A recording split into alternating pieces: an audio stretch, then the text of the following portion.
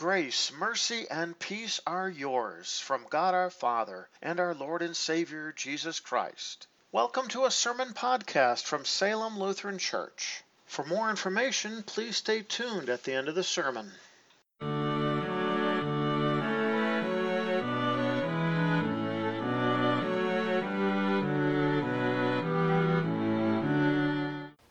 Our first lesson for this first Sunday in Lent is found recorded in the book of Genesis chapter 3, beginning at verse 1. These words serve as the basis for our sermon this morning. Now the serpent was more clever than any wild animal which the Lord God had made. He said to the woman, "Has God really said, 'You shall not eat from any tree in the garden'?" The woman said to the serpent, "We may eat fruit from the trees of the garden, but not from the fruit of the tree that is in the middle of the garden. God has said, 'You shall not eat from it, you shall not touch it, or else you will die.' The serpent said to the woman, 'You certainly will not die. In fact, God knows that the day you eat from it, your eyes will be opened. You will be like God, knowing good and evil.' When the woman saw that the tree was good for food, and that it was appealing to the eyes, and that the tree was desirable to make one wise, she took some of its fruit and ate. She gave some also to her husband who was with her, and he ate. The eyes of both of them were opened, and they realized that they were naked. So they sewed fig leaves together and made coverings for their waists. They heard the voice of the Lord God who was walking around in the garden during the cooler part of the day. And the man and his wife hid themselves from the presence of the Lord God among the trees of the garden. The Lord God called to the man and said to him, 'Where are you?' The man said, 'I heard your voice in the garden, and I was afraid because I was naked, so I hid myself.' God said, 'Who told you that you were naked? Have you eaten from the tree from which I commanded you not to eat?' The man said, 'The woman you gave to be with me, she gave me fruit from the tree and I ate it.' The Lord God said to the woman, 'What have you done?' The woman said, 'The serpent deceived me and I ate.' The Lord God said to the serpent, 'Because you have done this, you are cursed more than all the livestock and more than every wild animal. You will crawl on your belly and you will eat dust all the days of your life. I will put hostility between you and the woman, and between your seed and her seed. He will crush your head, and you will crush his heel.'" Our second lesson is found recorded in St. Paul's letter to the Romans chapter 5, beginning of the 12th verse. "So then, just as sin entered the world through one man, and death through sin, so also death spread to all people, because all sinned. For even before the law was given, sin was in the world.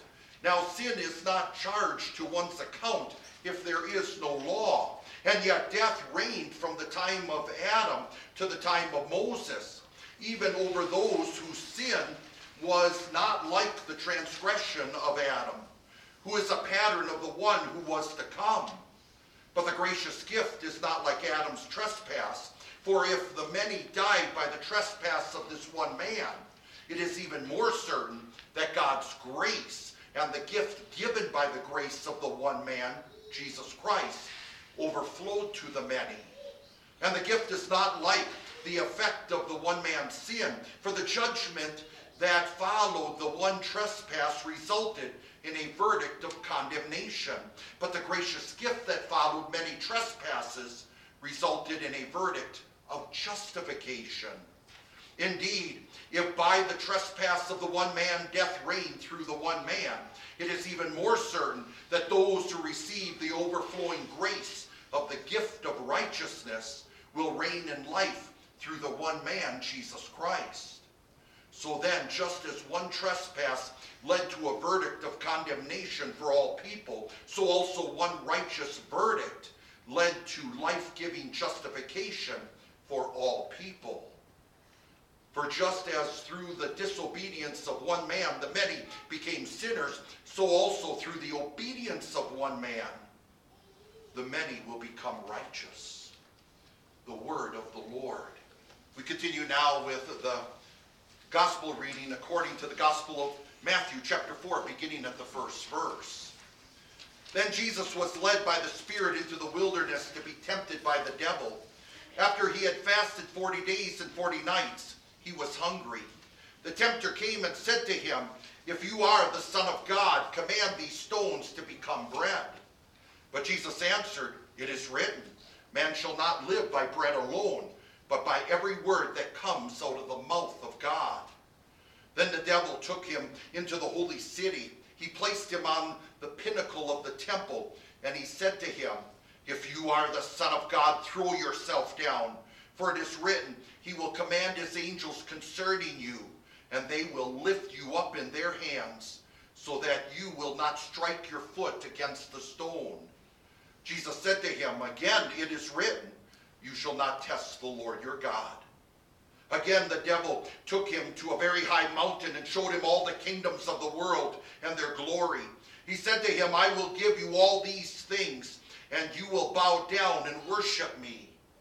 Then Jesus said to him, "Go away, Satan, for it is written, worship the Lord your God and serve him only." Then the devil left him, and just then angels came and served him. The Gospel of the Lord. Grace and peace to you from God our Father and from our Lord and Savior Jesus Christ. Amen. Our text for consideration is found recorded in the Old Testament reading from Genesis chapter 3, beginning at verse 1. Since I had read this from the lectern, I'm going to open with these words from our text. "I will put hostility between you and the woman, and between your seed and her seed. He will crush your head, and you will crush his heel." This is the word of the Lord. Brothers and sisters in Christ, a couple weeks ago, many of us was enjoying and celebrating the Super Bowl, maybe even getting together with family and friends and cheering on one of the teams, and maybe even you had, one side of the room was for one team and another side, and just giving each other a hard time over which team was going to win. So that begged the question, which team was Pastor going to root for? Well, my team wasn't in the Super Bowl, so I tend to root for the commercials, maybe for the referees, but usually the commercials. And some of them were actually quite hilarious and cute. Some of them, when you watch these commercials, you wonder until the very end, what are they trying to sell? Had nothing to do with what they were trying to sell. But one commercial kind of stood out in my mind when I was preparing for this text. It was a commercial that was rather dumb, but it had Adam and Eve in it. And it was suggesting that the forbidden fruit was avocados, and it was actually trying to sell avocados. That just made me laugh, because I always grew up hearing that, or even coloring in Sunday school, that, well, the forbidden fruit was an apple. And even on the cover of our bulletin, which was done by an artist, it is an apple. So avocados? Really? The honest truth is, we don't know what kind of fruit it was. And it's all just an educated guess, and maybe even really not educated at all. It's just a guess that people have. But here's what we do know. There were two very special and unique trees. God told Adam and Eve that they had all the trees, but two trees in the middle of the garden, God did set up for them as to be two very special trees. One was called the tree of life, and he did tell them to eat from that tree. Remember, they were made in the image of God, so they were made to be perfect and holy and righteous. If they ate from that tree, then they would live forever in that holiness and righteousness. But the other tree, that was called the tree of the knowledge of good and evil. And that tree, God actually told them, don't eat from that one, or you will surely die. It came with a punishment. Now, some believe that God setting up these two trees, the tree of the knowledge of good and evil, don't eat, the tree of life, do eat, was simply to test them, to see if they would pass the test, to see if they would live up to perhaps God's standards. I am not one who believes that. I agree with Dr. Martin Luther, who actually saw the two trees as rather their altar. Yes, God was establishing for them worship. He had just blessed them with the entire world. He even blessed them with work. He even told them to rule it and manage it. And now he gives them an opportunity to respond to his love for them by simply, don't eat from this tree, but eat from this one. And isn't worship in its most basic form? Do what God tells you to do. Don't do what God forbids. It's the do's and don'ts. Whether you eat or drink or whatever you do it all for the glory of God. And so here was this opportunity to worship. And this, Satan would attack them on. It's interesting as we turn to Genesis chapter 3 that we hear of Satan and we don't hear where he came from. We don't have really any information. The entire Bible opens up that way with God. In the beginning, God created the heavens and the earth. We just know that God is there. It doesn't get into a long explanation about God or where he was before the beginning or what he was doing. It was just God is there. Now we're hearing Satan is there. Now later, we're going to hear in Scripture that Satan is an evil angel who was actually made good, but he wasn't made to be a puppet and a robot and simply a puppet on a string, but rather he was an angel that rebelled and went against God and declared himself God and warred against the holy angels and against the Lord. Lord cast them out, and Satan along with the evil angels, the demons they're called, and he made hell for them.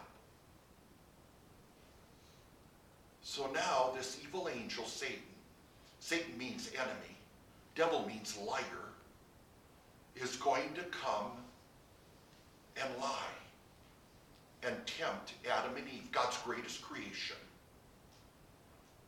And he doesn't come in his true colors. He doesn't come showing his true self. He comes either in the form of a serpent or he comes controlling a serpent. Scripture doesn't say. But what it does say is he spoke to Eve, and Adam obviously was right there. And he says to Eve, the very first thing out of his mouth is actually a question. Has God really said, you shall not eat from any tree in the garden? Well, yes, God said that. We know that. We know that from the previous chapter. But he's asking Adam and Eve, has God really said? And because the first thing out of his mouth is a question, notice what he's trying to get them to question. God's word. Did God really say? He was trying to get them to doubt and deny God's word. Notice how Eve responded. She said, we may eat fruit from the trees of the garden, but not from the fruit of the tree that is in the middle of the garden. God has said, you shall not eat from it, you shall not touch it, or else you will die. Some believe that Eve is already sinning because she added the words, you shall not touch it. But those weren't part of the original words. And because they're not part of the original words, see, she's adding to the Bible, and that's got to be sinful. Once again, I'm not one who believes that. When she added, you shall not touch it, she was simply declaring her interpretation of what she understood. This is not just some innocent, dumb, baby-like woman who was just created from the rib of Adam and was wandering around trying to find herself. This was an intelligent woman who understood completely what God had said to her, and she expressed it in these words. So now Satan attacks again. You will not surely die.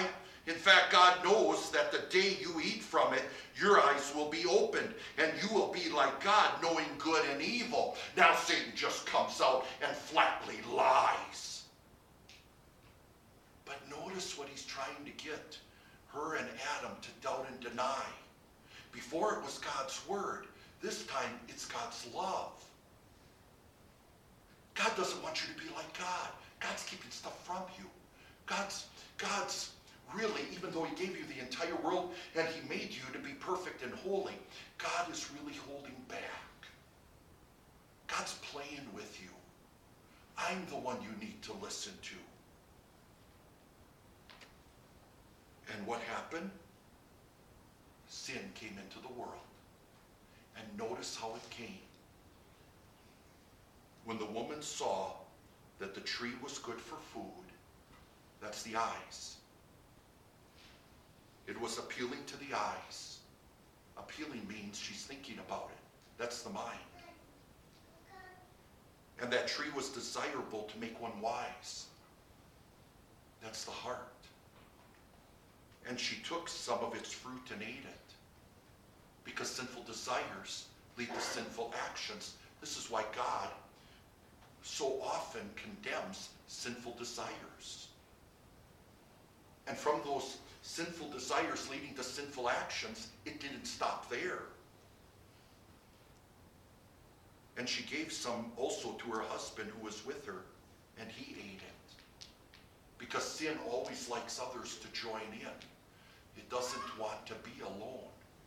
It's very selfish because I'm God. That's what we call today humanism.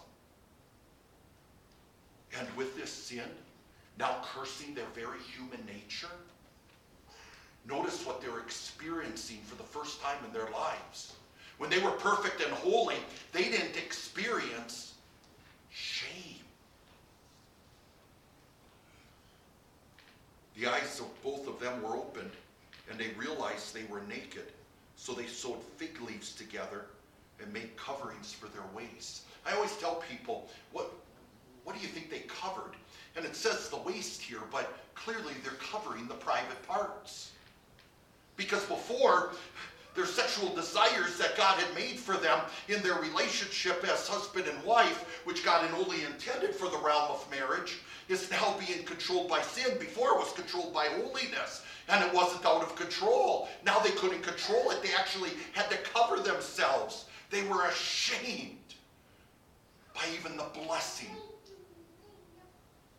of sexual desires, because it was now controlled by selfishness. And not only were they struggling with shame, but notice what else. They heard the voice of the Lord who was walking around in the garden during the cooler part of the day. And the man and his wife hid themselves from the presence of the Lord among the trees of the garden. Now they're experiencing fear. They had walked with God. They were in a perfect relationship with God. This is our relationship of holiness and righteousness and perfection. And now they're living in fear of God. The last one they want to see is the Lord. The Lord had told them, you eat from this tree, you will surely die. So they hid themselves thinking that would avoid the Lord. And along with that fear, the blame game. Not taking responsibilities for their actions. The Lord God called to the man and said to him, where are you? God knows everything. God knew where they were. By asking such a question, what is it that God was really looking for them to say? To say, I have sinned, I ate from that tree, and I'm sorry. But that's not what Adam said. He said, I heard your voice in the garden, and I was afraid because I was naked, so I hid. See, Lord, you scared me, and I'm in this naked state, and you know, in other words, Lord, you didn't knock on the door before you came in. And the Lord replied, who told you that you were naked? Have you eaten from the tree from which I commanded you not to eat? The answer is simple. Yes, Lord, I have sinned, and I am sorry. But that was not the answer. The The woman you gave to be with me, she gave me fruit from the tree and I ate it. Yes, let's blame the woman because she was the one tempted, but he was right there. He didn't stop her carrying out his role in that headship role. And in addition, it's the woman you made, Lord. If you didn't make me this woman, I wouldn't be having these problems, and therefore, Lord, it is your fault. Now he turns to the woman. What have you done? The woman said, the serpent deceived me, and I ate. And she doesn't come out to blame God this time, but God, you made the serpent, so yeah, he also is to blame. None of them taking responsibility to say, I have sinned and I am sorry. My dear friends, was Adam and Eve's eyes opened? Yes, they were opened, but not open to what Satan had tempted them with. Their eyes were not open to be like God, knowing good and evil. Their eyes were now open to know that sin is now something that consumes them. Evil is what they understand. Evil is their harsh taskmaster that controls them. And the good that they did have is now gone. They were no longer in the image of God. I had a professor at the seminary. He would always say concerning Satan and this chapter, he would always say that, notice that Satan always wears the same dress. You might think it looks like different colors, or maybe it's, maybe it looks a little different, but it's not. It's always the same dress. In other words, Satan always comes in the same way to tempt. And Adam and Eve sinned. It wasn't simply eating forbidden fruit. They doubted and denied God's word. They doubted and denied God's love. And when you doubt and deny God's word and love, that's the definition for unbelief. That was their sin. And Satan always tempts us in that way. You too can be like God. Does God really love you? Can you really trust in him above all things? Yes, he says, I'll surely be with you always to the very end of the age. But do you really want to take that chance? Because what happens if he's not there? That's always Satan's lies and temptations. And we wrestle with that each and every day. And in fact, the only way to see through his lies is God's holy word, because it is the truth. Yes, Adam and Eve was lost in sin. But here's another truth that can only be learned from the scriptures. They were also found by God's grace. The Lord God said to the woman, what have you done? The woman said, the serpent deceived me and I ate. The Lord God said to the serpent, because you have done this, you are cursed more than all the livestock and more than every wild animal. And you shall crawl on your belly and you will eat dust all the days of your life. Now, did the snake and the serpent originally have legs and God removed their legs from them? We don't know. But it is crawling on its belly, and that snake will always be a reminder to us of the fall into sin. But then he goes on to say this. I will put hostility between you and the woman. Which sounds rather cruel. You're going to put hostility between Satan and the woman? That doesn't sound loving and caring. It's exactly loving and caring. Because Adam and Eve, in listening to Satan and eating from the tree that God commanded them not to eat from, they had befriended him. This is an enemy of God. In order for them to be back, to be friends with God, he had to destroy their friendship relationship with him. You cannot be having a friendship relationship with both Satan and the Lord. This isn't both and, this is either or. And it was the Lord who would bring that hostility. It is the Lord who would destroy that relationship. He didn't say, hey, here's what you need to do. Here's what you need to accomplish. Here's what here's what you deserve because you're good for goodness sake. No, he said, here's what I will do because they couldn't do it themselves. None of us can. And not only is there hostility between you, Satan, and the woman, but also between the Satan's seed, offspring, and the woman's seed, offspring. Now there's two popular interpretations. One says that the offspring of Satan is the demons, and that the offspring of the woman would be humans. And is there a hostility between demons and humans? You could make that argument. I've always taught and I understood these words as the seed of Satan are unbelievers. Jesus even says that. He describes the children of Satan, the children of the devil, as being those who reject him in unbelief. And therefore the seed of the woman would be the believers. So a descendant from a woman, a human, who is a believer, and it says he, so a male, is going to crush Satan's head, and you, Satan, will crush his heel. So he's going to inflict a mortal wound, and you, it will not be mortal what you afflict on him, but it will be painful. All we know about the Savior at this time is that he's a serpent killer. But I can't help when I read these words to look to the cross of Christ, knowing that he is the Son of God who was sent into the world, that he is the one who had to face Satan, not just with temptations, but he faced Satan on the cross. He even faced the wrath of God, who hates sin, as he took on the sins of the world, all on the cross. Our very Lord Jesus Christ would on the cross crush the head of Satan.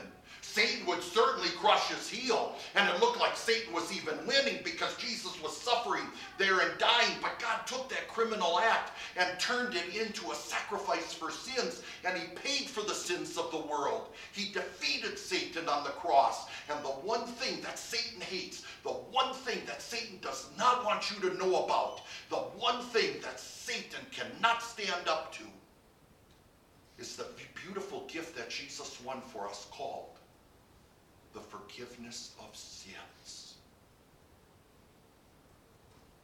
And this is your gift through faith in him.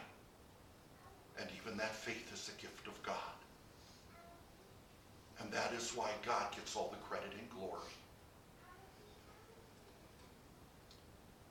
It's very difficult to read these words from Genesis chapter 3, because the honest truth is, these words are our family history. This is our first parents, Adam and Eve. Over the years, I've had many people speculate, what would life be like now if they did not sin? How do you even begin to imagine that? Since we live with sin, we've even inherited a sinful nature that goes back to Adam and Eve. And let alone struggling with our own sin and selfishness, and even the decision makings we make.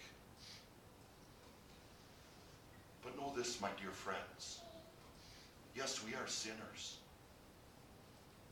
And it is with repentant heart that we confess our sins and pray, Lord, I have sinned and I'm sorry. Have mercy upon me. But the beautiful thing about repentance is not just the sorry part.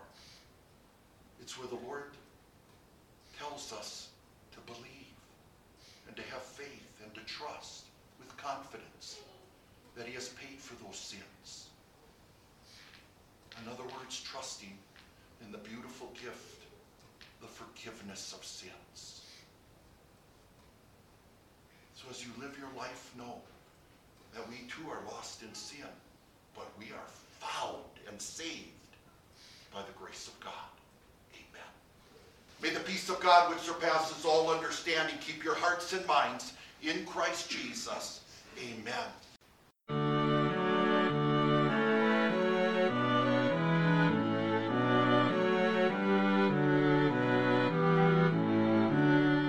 Thank Thank you for taking the time to listen to a sermon podcast from Salem Evangelical Lutheran Church. If you have any further questions or would like to learn more about Salem Lutheran and its ministry, please check out our website at www.salemevlutheran.org. Once again, that is www.salemevlutheran.org. May God bless you today and every day.